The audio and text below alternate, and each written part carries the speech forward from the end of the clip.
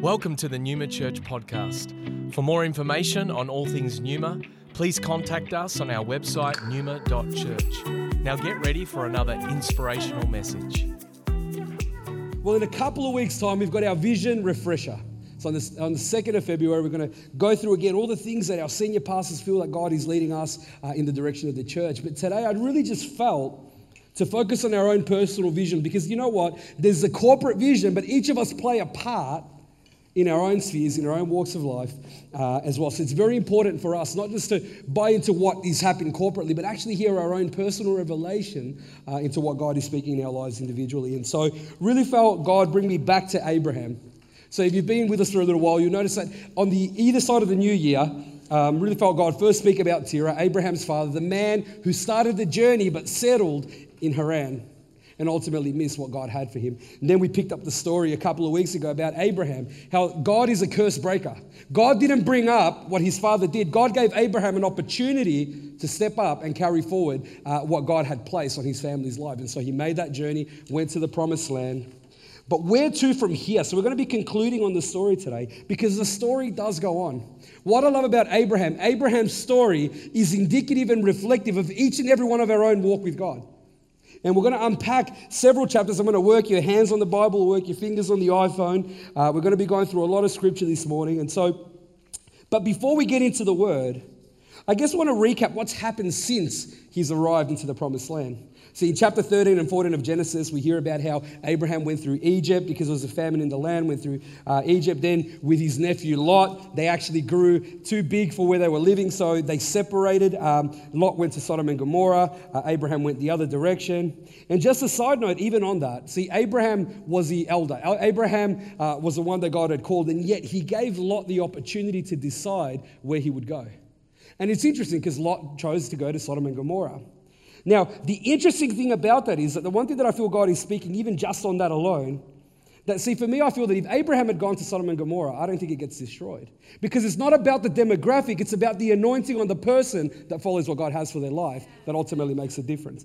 Anyway, so then what happens is Lot gets taken captive with his family. Abraham rescues Lot. They settle into the new home. And this is where we pick up the story. Does anyone want to repeat what I just said? No. It's a lot to get through. But anyway, we pick up the story, Genesis chapter 15, verses 1 to 7, which says, "After these things, the word of the Lord came to Abram in a vision. 'Fear not, Abram, I am your shield. Your reward shall be very great.' But Abram said, 'O Lord, what will you give me? For I continue childless, and the heir of my house is Eliezer of Damascus.'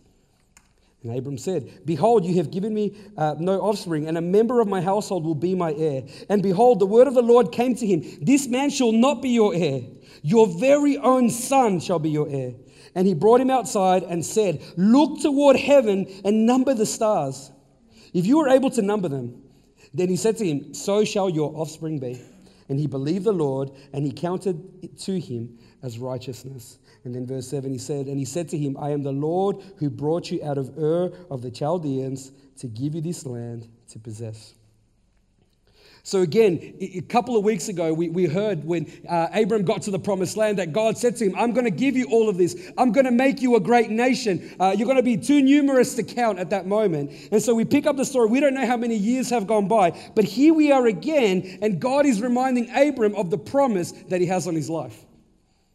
And yet it's interesting, it's very fascinating, because at this point, Abram actually questions God. He asks a question like, "What are you going to give me? I don't have any children. I've only got Eliezer of Damascus. I've got a slave. I don't have a child." So Abram questions God. And the reality is, it's a very valid question. Like, "God, you're saying you're going to bless me through my offspring. We're going to be as numerous as the stars in the sky, but I don't physically have a child, and I'm pretty old. I don't know if it's possible." So it's a very valid question. And it's actually a reminder that Abram is no different to you and I. See, many a time God speaks into your life for 2020 and beyond. These are the plans that I have for your life. This is the influence that I want you to have. And often we question, "But God, I can't speak. Or God, I don't have this. I'm not them. I'm not that." And so we're in good company when we think of it that way. And so Abram had his moments of doubt. But what I love is that God didn't punish Abram for doubting. Often we think God's going to punish us because we doubt. God didn't punish Abraham for doubting, and he doesn't punish us for doubting, but what happens is we miss out on what he has for our life when we choose to give it to doubt and not into faith. So God takes it one step further. He gives Abram a visual illustration. He's like, come on, Abram, come outside. See, around that time in the Middle East, it would have been around, to the naked eye, there would have been around 8,000 stars that he would have seen. So God brings him out and says, count the number of stars in the sky. Greater than this will I make you. Bigger, thinking bigger. Not giving it to the doubt, but actually giving him something bigger. This is what I have for you. Because you see, God doesn't need human resources. God doesn't need the practical things that we think to bring his purpose. And so Abram's faith was restored. And it says in verse 6 that he believed, he being Abraham, he believed the Lord and he counted it to him as righteousness. See, I love that because of his faith, what was given was righteousness. Often we think of religious, we think of it in a religious focus, and if I do the right things, God will give me. No. Seek thee first the kingdom of God, come with faith, he credits righteousness to you. It's an overflow of his influence in our life, not things that we attain to. So our faith does not go overlooked, according to God. But the one thing that we understand, and even seeing from chapter 12 to chapter 15, is that faith requires us to wait patiently for God to move and trust that he will move. But what is the danger of having to wait on God to move? Well, one of the dangers is that we can take matters into our own hands. See, Abram at this point, he's feeling, God himself is speaking to him, and so, wow, this is going to be incredible. But then straight into chapter 16, we see that Abram's faith hits a curb. See, Abraham was 86 years old. And so to summarize, I'm not going to read chapter 16, but to summarize it, his wife, Sarah, as she would later be known, starts thinking, well, wait a second, this doesn't add up. Like, you're 86, I'm in my 80s, like, there's no chance that I can physically give birth. I've got an idea. God will bless you, but it's not going to be through me. So why don't you actually go sleep with my slave, Hagar, and actually make it come to pass in that moment? And it's interesting that because Sarah didn't believe, she then encouraged Abraham to deviate from what God had for the whole family and make things happen by himself. See, in this moment, this was beyond a doubt. It was a failure in faith that is more than a question, but an attempt to provide by human needs what the Lord has already promised supernaturally. And because his wife didn't believe, Abram decided to choose to believe that it wasn't possible and acted out God's will by going and sleeping with Hagar. And as a result, they had a son, Ishmael. And again, encourage you to read a bit more about that there. But for time's sake, we're just paraphrasing this part. See, the reality is, in our life, people mean well. You might have something that God has put on your heart, and people mean well and say, really? Like God's called you to do, maybe what he actually means is this. And so they mean well. They don't do it from dubious intentions. Some do, but those closest to us usually don't. But what can happen is that when we focus on the voices that are separate to what God has, people can detract you from what God has, especially what he has said and spoken into your life. So we need to be mindful of the counsel that's around us. We need to be mindful of what we're counseling others to do. See, my role as a pastor is not to be your source of the Word of God every week. My role as a pastor is to empower you to come back to the source and get your own revelation in your own walk, in your own life. But too often we separate our own intimacy with God to come and get a revelation from someone else and try to live in a secondhand revelation when God is saying, I want you to come to me. And what can happen is when we do read the Word of God, we can put the characters in the Bible on this pedestal of perfection. I know that when I've read Abram before, many a time I've thought that this was a man that didn't get anything wrong. And I've put all these characters in the Bible as people that were perfect. But the reality is they were no different to you and I. Yeah. See, we have the benefit of hindsight. But for Abram, he was living in the moment. He was like getting older and thinking, well, wait a second, I've got to make something happen here. And many of us put ourselves in that position. We do that too. We've been in Abram's position, maybe not literally speaking here, but definitely spiritually speaking, where we question, well, God, the years are going past. Nothing is happening. Maybe I need to go and make it happen. If God is saying go, you go. If God is saying wait, you wait. But often what happens is God says wait, and then we're like, no, I can't wait anymore, and then I go. And then I wonder why God's favor is not on what I'm doing. But again, it all comes down to your intimacy with God. Because faith requires patience. See, Abram looked at the natural It wasn't what he wanted. It wasn't what he expected. And so he decided to take matters into his own hands. How many times have we tried to help God? Tried to fill in the gaps. I tell you what, out of the 100 times that I've tried, I've failed 100 times. Doesn't work out well. But see, for many of us, we look at what Abraham did, because technically he's committed adultery here, right? That's what he's done. So we look at what he has done, and many of us this would spell the end of our walk, ultimately giving it to shame and guilt. This actually doesn't come from God. This comes from a wrong perception of God's nature.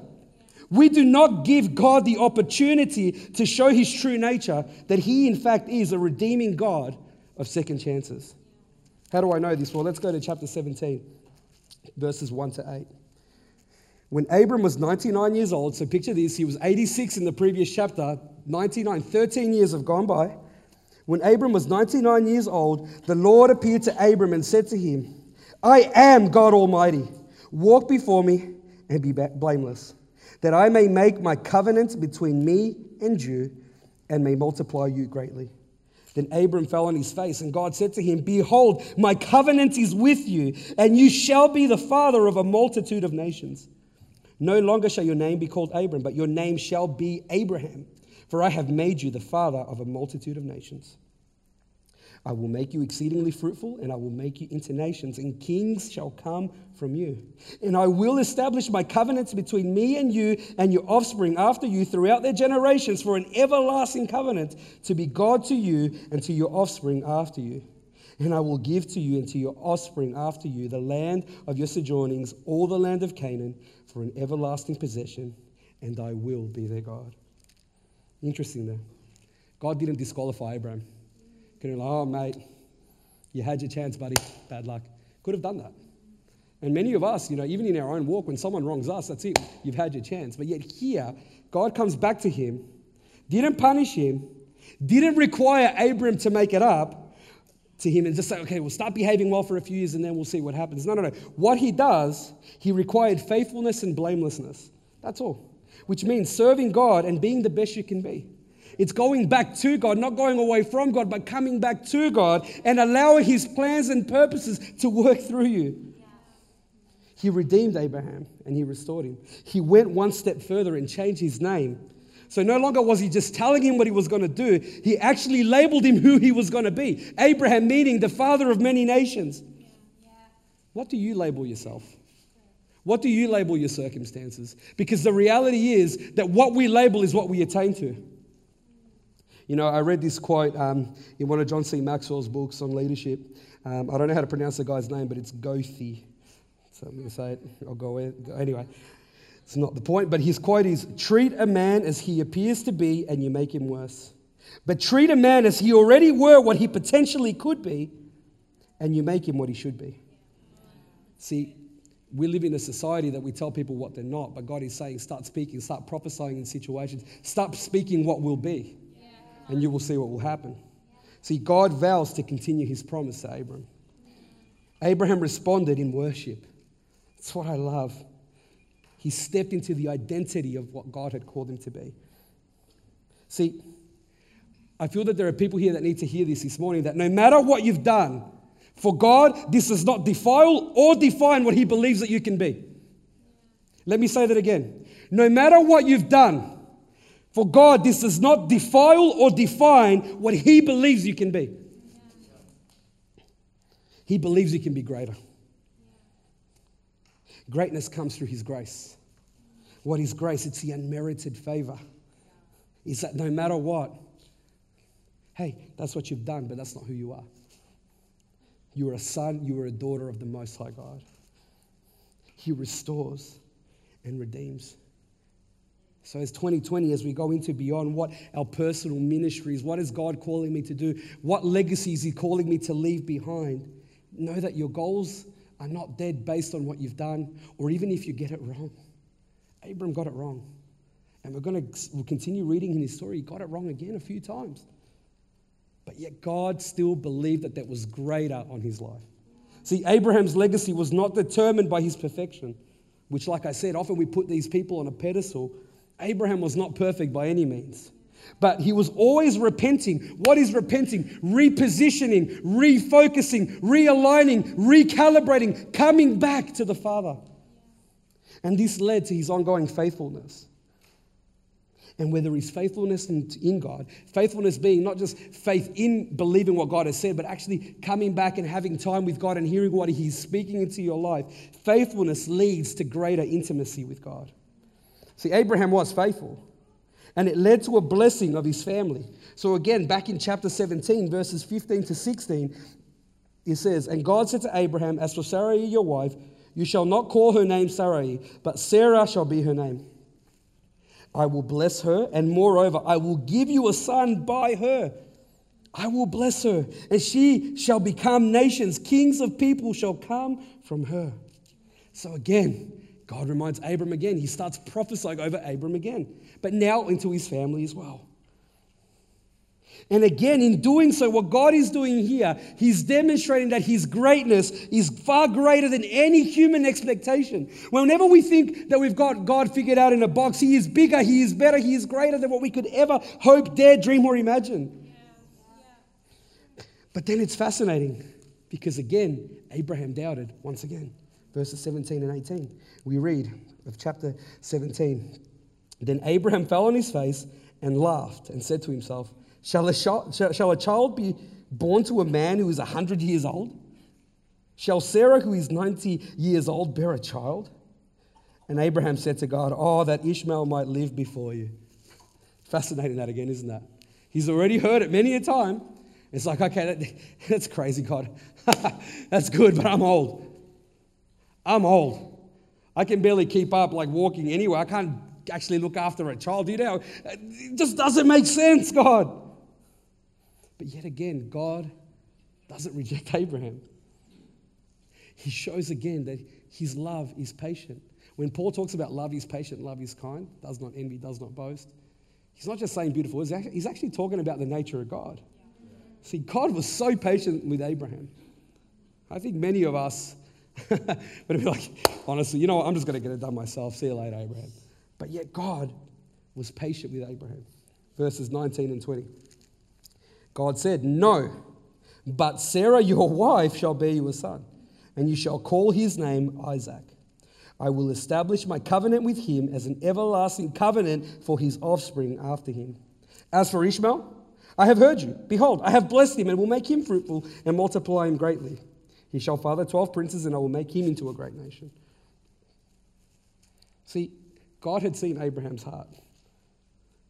You know, the picture that I got when I was preparing for this sermon, it was actually very funny because I've had Lexi at home with me on days that I work from home because she's starting school in a couple of weeks, and she'll tell you she's ready to move out already, even though she's going into prep. Like, such a big thing for her.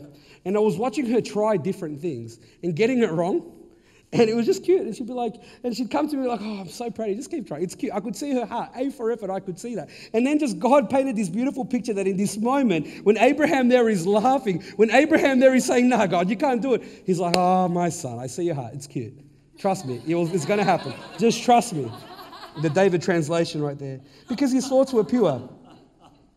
But again, what is it about Abraham? Well, he submitted before God.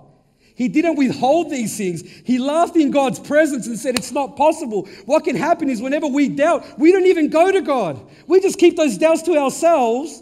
When God is saying, "Come to me with your thoughts and your prayers, and I will show you mysterious things you do not yet know about." Jeremiah 33:3. We withhold. And then we wonder why we don't grow in our intimacy with God. And then we wonder why we give up on what God has called us. See, the dreams that God gives us, when you come closer to God, they're God-given dreams. They're God-empowered dreams. I mean, again, I just mentioned Jeremiah 33:3, but 33:2 says, "For I, the Lord, bring about these things. And I say to you, come to me with your thoughts and your prayers, and I will show you mysterious things you do not yet know about." But we withhold. Verse 21, "But I will establish my covenant with Isaac, whom Sarah shall bear to you at this time next year." It's gone up to the next level. Now he's prophesying time. You've waited 13 years, my friend. Hey, you've even tried to do it yourself, but this time next year, watch what I'm going to do. So it was a reminder again of the prophecy. This is a journey. We read it as like a 5-minute reading from chapter 15 through 17, but this is a 14-year journey. So God, again, is reminding him. And he reminds us in this that our posture should always be before God. Our posture, doubt may come, doubt will come. But when doubt comes, rather than buying into the doubt and finding every reason why not, it's an opportunity for us to run back to God and find every reason why he can. Because doubts will come. There are many times, even in my own journey, not just as a pastor, but in every season of my life where I have doubted myself as well. But I go back to his word. What does God's word say? One of our values is that God's word is our foundation. What does God's word say? This is the only book that tells you who you are, that reads you better than anyone else can read you, than any other resource can read you. So go back to God. Don't discredit what he can do. Don't discredit that. Don't discredit yourself because of your past. That shouldn't disqualify your future. This is Abraham's story is a very reminder that his past mistakes did not define his future legacy. When we think about Abraham as a man of faith, we don't think about the times he got it wrong. His legacy is defined by what he actually got right with God. How many of our legacies would be defined if we just repented, recalibrated, realigned with God's will for our life? Romans 8:28 says, and we know that for those who love God, all things work together for good, for those who are called according to his purpose. Well, who is called? All of us. Jesus died for all, not for some. And it's like, well, that's great, David. Like, I hear what you say, but if you knew the mistakes that I made, David, if you knew what I had done, David, no, that's not going to happen. Well, you know what? While Ishmael was blessed, that actually came from an error of judgment in Abraham trying to do God's work for him. And yet, God still blessed Ishmael. God still made that assurance to Abraham that I will bless that. So no matter what mistake you may have made, our God, as it says here in Romans 8:28, God can turn that into good. Don't define your life by what you've got wrong. Define your life by every time how you've come back to God. And so my question to you, church, as we reflect in this is, do you go to God with everything or do you just go to God with some things? See, Abraham developed greater intimacy with God because of his honest heart and faithfulness before God. See, the more you trust God and focus on him, you realize that trust goes both ways. See, Genesis 18, we're going to read 16 to 33, but giving the context before I read that. In Genesis 18, again, the Lord appears to Abraham. So now they've got this relationship where Abraham's not just going to God, but God is coming to Abraham. And he appears in the form of these three men. And again, just the backstory is that he's just they're having a bit of a chat with Abraham. Abraham, is there in hospitality with God. And he makes the comment, hey, that's your wife. She's going to give birth next year. She laughs. And again, he says to her, hey, you laughed? No, I didn't. We've heard that before. And then he's like, I heard you laugh. Mark my words. This time next year, watch what's going to happen. And then we pick up the story in verses 16 to 33. Then the men set out from there, and they looked down toward Sodom. And Abraham went with them to set them on their way. The Lord said, shall I hide from Abraham what I am about to do? Seeing that Abraham shall surely become a great and mighty nation, and all the nations of the earth shall be blessed in him. For I have chosen him, that he may command his children and his household after him to keep the way of the Lord by doing righteousness and justice, so that the Lord may bring to Abraham what he has promised him. Then the Lord said, because the outcry against Sodom and Gomorrah is great, and the sin is very grave, I will go down to see whether they have done altogether according to the outcry that has come to me. And if not, I will know. So the men turned from there and went towards Sodom, but Abraham still stood before the Lord. Then Abraham drew near and said, will you indeed sweep away the righteous with the wicked? Suppose there are 50 righteous within the city. Will you then sweep away the place and not spare it for the 50 righteous who are in it? Far be it from you to do such a thing. The audacity to speak to God here, yeah? Far be it from you to do such a thing, to put the righteous to death with the wicked, so that the righteous fare as the wicked. Far be that from you. Shall not the judge of all the earth do what is just? And the Lord said, if I find at Sodom 50 righteous in the city, I will spare the whole place for their sake. Abraham answered and said, but wait, there's more. It's like the Demtal out over here, and how he's negotiating right here. Does anyone remember Demtal? That's a bit of a tangent. Okay, no, okay. Oh, everyone's too young. Abby, you're right. Everyone's too young. Abraham answered, verse 27, and said, behold, I have undertaken to speak to the Lord. I who am but dust and ashes. Suppose 5 of the 50 righteous are lacking. Will you destroy the whole city for lack of 5? And he said, I will not destroy it if I find 45 there. Again, he spoke to him and said, suppose 40 are found there. He answered, for the sake of 40, I will not do it. Then he said, oh, let not the Lord be angry, and I will speak. Suppose 30 are found there. He answered, I will not do it if I find 30 there. He said, behold, I have undertaken to speak to the Lord. I said sorry a lot here, but hey, God, I'm really sorry. But suppose 20 are found there. He answered, for the sake of 20, I will not destroy it. Then he said, oh, let not the Lord be angry, and I will speak again, but this once. Suppose 10 are found there. He answered, for the sake of 10, I will not destroy it. And the Lord went his way when he had finished speaking to Abraham, and Abraham returned to his place. I love how God appeared again. I love how God in that chapter 18 reminded of the prophecy, despite Abraham again in his journey, trying to make things happen himself again, not actually bringing up his past, but submitting to God again for his future. God comes again. God is about to destroy Sodom and Gomorrah, and I love that what we see here is a little Trinity family meeting. God, Jesus, Holy Spirit, they're talking, hey, we're going to go and destroy this. Should we let Abraham know? Like, should we let him in on our plans? What's going on? That tells you that Abraham was more than just a little pawn in this whole thing. Actually, he was valued. He was part of that family. He was valued as someone of significance to God. And so God tells Abraham.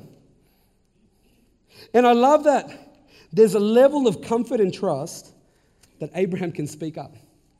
God, the creator of all things, has just said what he's going to do.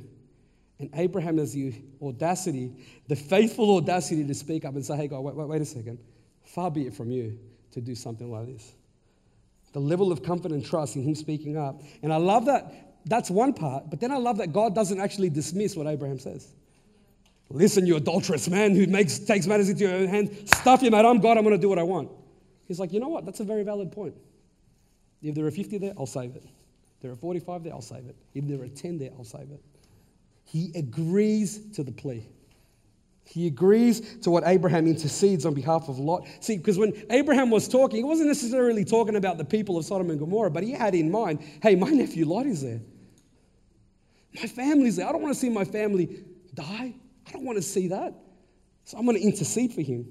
And ultimately, Lot and his daughters survive. But it's a beautiful illustration of what relationship with God should be. See, relationship with God should be both ways. See, John 15:5 says, I am the vine, you are the branches. Whoever abides in me and I in him, he it is that bears much fruit. For from apart from me, you can do nothing. God wants intimacy, wants us to abide with him, wants us to be faithful with him. God wants to trust you with his plans, with his dreams, with his vision. He wants to make you a voice for a generation. He wants to make you a voice for society. In a society that is going further and further away from God, God is calling us to get further into that and be a voice for a generation. But he doesn't send us on his own. He wants to abide with us in that. That's why he gives you dreams. That's why he gives you visions. That's why he gives you a voice. Press in. Pray, intercede, believe that if God can use someone like Abraham that got it wrong over 100 years, what can God do for you and through you? Yeah. Matthew 6:33 says, but seek first the kingdom of God and his righteousness. Righteousness comes again. And all these things will be added to you. See, when you live a life of constant communion with God, you realize that he trusts you with more because he is a giving and faithful God himself. And all that he asks is that in return. Not performance, but faithfulness. And together you realize that faithfulness and righteousness go hand in hand. I'm going to invite the band to come up. See, when you're faithful to God, your confidence and identity are formed in him.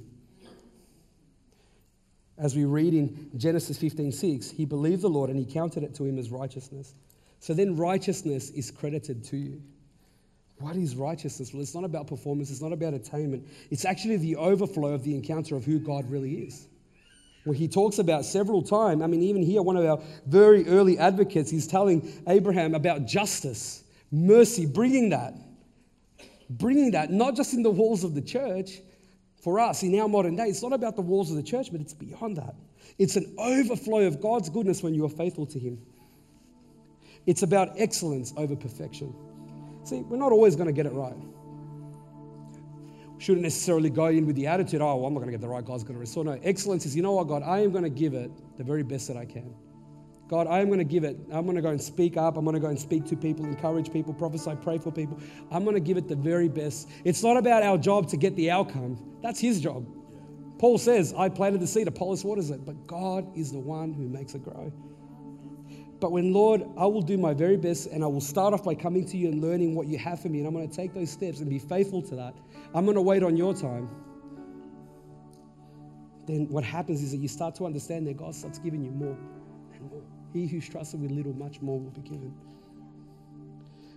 So whilst we won't always get it right, it's always important for us to go back to Him and get right with God. Again, that cute example I gave, little Lexi trying something and coming up and, hey, that's okay. Just try it again. Well done. You tried. Better to try to do what God's got His will for your life than not try at all and sit on the sidelines and wonder what if. Go back to Him always. Romans 5:8, for God demonstrates His own love for us in this, that whilst we were sinners, Christ died for us.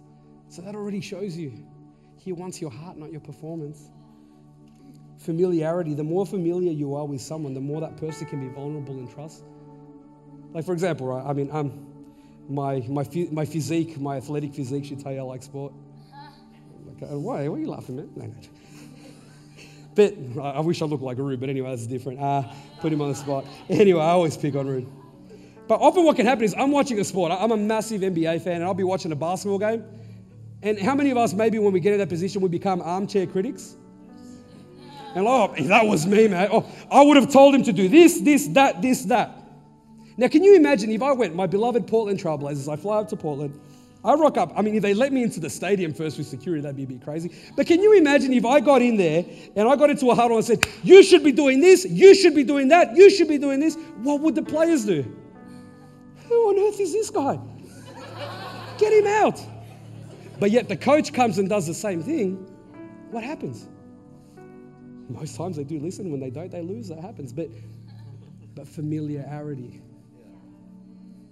God's not going to trust you with something if you only come to Him once in a blue moon. It'd be crazy.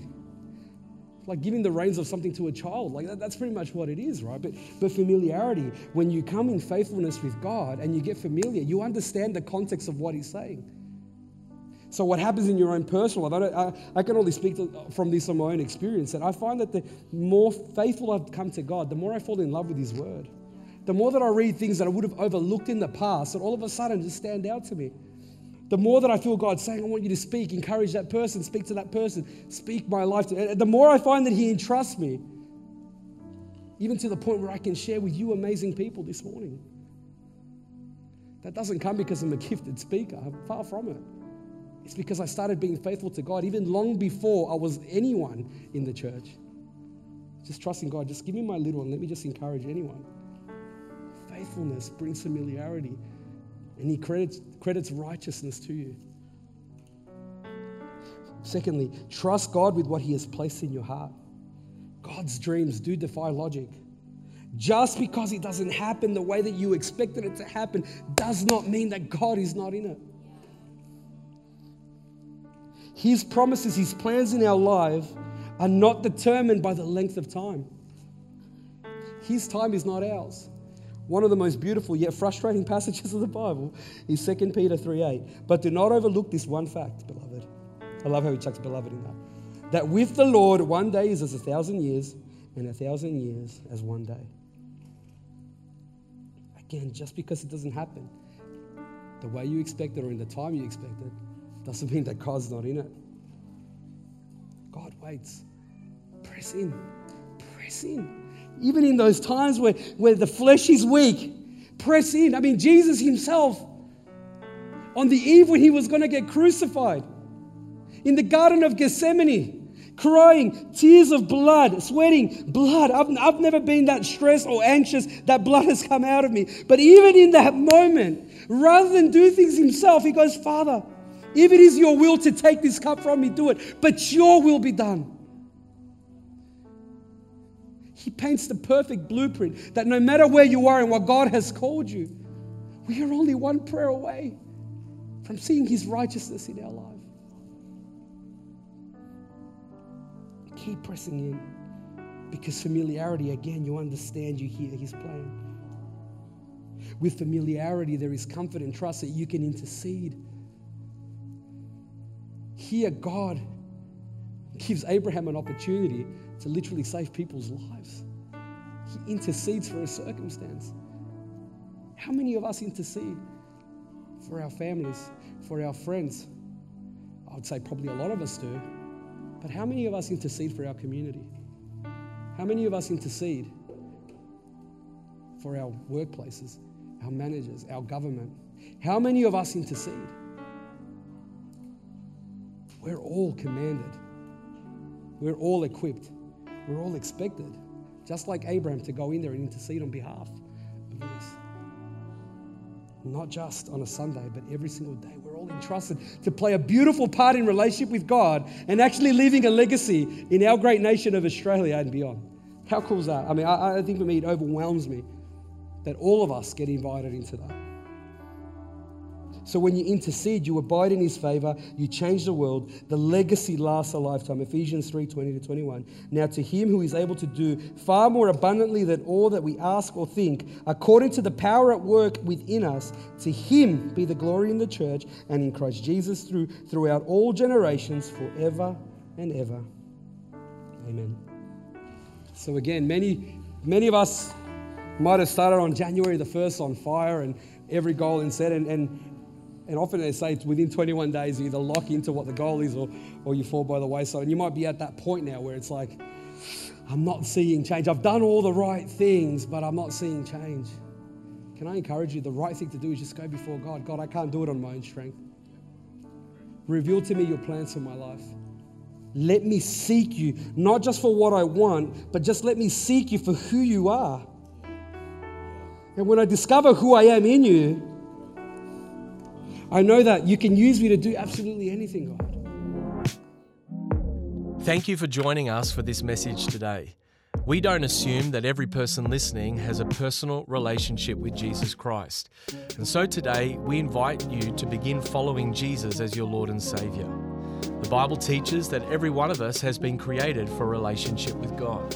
Sin has separated us from that relationship, but God loved us so much that he gave us his one and only Son, Jesus Christ. Jesus lived, died, and rose again, conquering sin, Satan, and death itself. If we believe in our hearts that God has raised Jesus from the dead, and we confess with our mouth that Jesus is Lord, we will be saved. So if you are ready to pray in faith, turning away from your sin and believing in Jesus for your salvation, please pray this prayer. Dear Jesus, I believe that you are the Son of God, and I ask you to forgive me and cleanse my heart from all of my sin. I receive by faith the free gift of eternal life, and I ask that you would fill me with the Holy Spirit. I thank you that I am born again as a child of God and that you have made me a new creation in Christ Jesus. In Jesus' name I pray, amen. If you have prayed that prayer for the first time, we would love to know and help connect you to a local church in your area. You can contact us on our website, numa.church. Thank you for listening.